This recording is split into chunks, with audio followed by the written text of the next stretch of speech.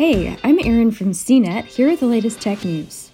H.G. Wells' visionary science fiction works have survived the test of time.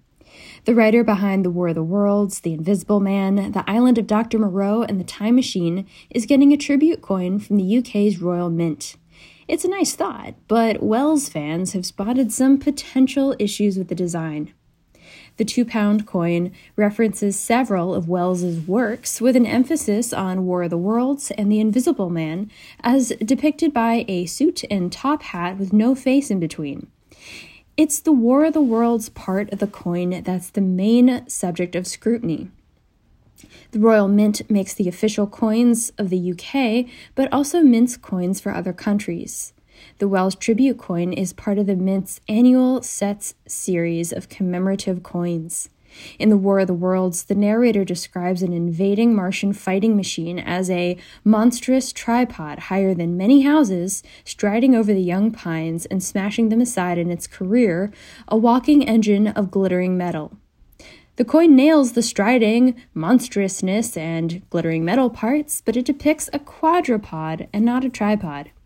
Wells fans were quick to call out this online. One commenter on the Royal Mint's Facebook page said, "It's absolutely ridiculous. The Martian fighting machine is a tripod. Everyone who has the slightest knowledge of the story knows this. It's iconic."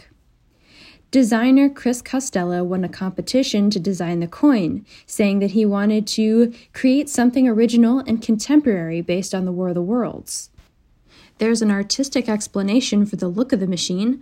Costello said in a Royal Mint statement, "My design takes inspiration from a variety of machines featured in the book, including tripods and the handling machines, which have 5 jointed legs and multiple appendages." The Invisible Man on the coin also raised some eyebrows thanks to the top hat. In the book, Wells described the Invisible Man's headwear as a soft felt hat that hid every inch of his face.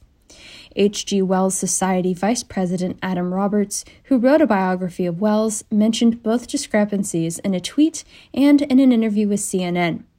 Costello posted a statement on his website saying that several styles of hats were discussed, but that the top hat won out as an iconic fashion statement from the Victorian era.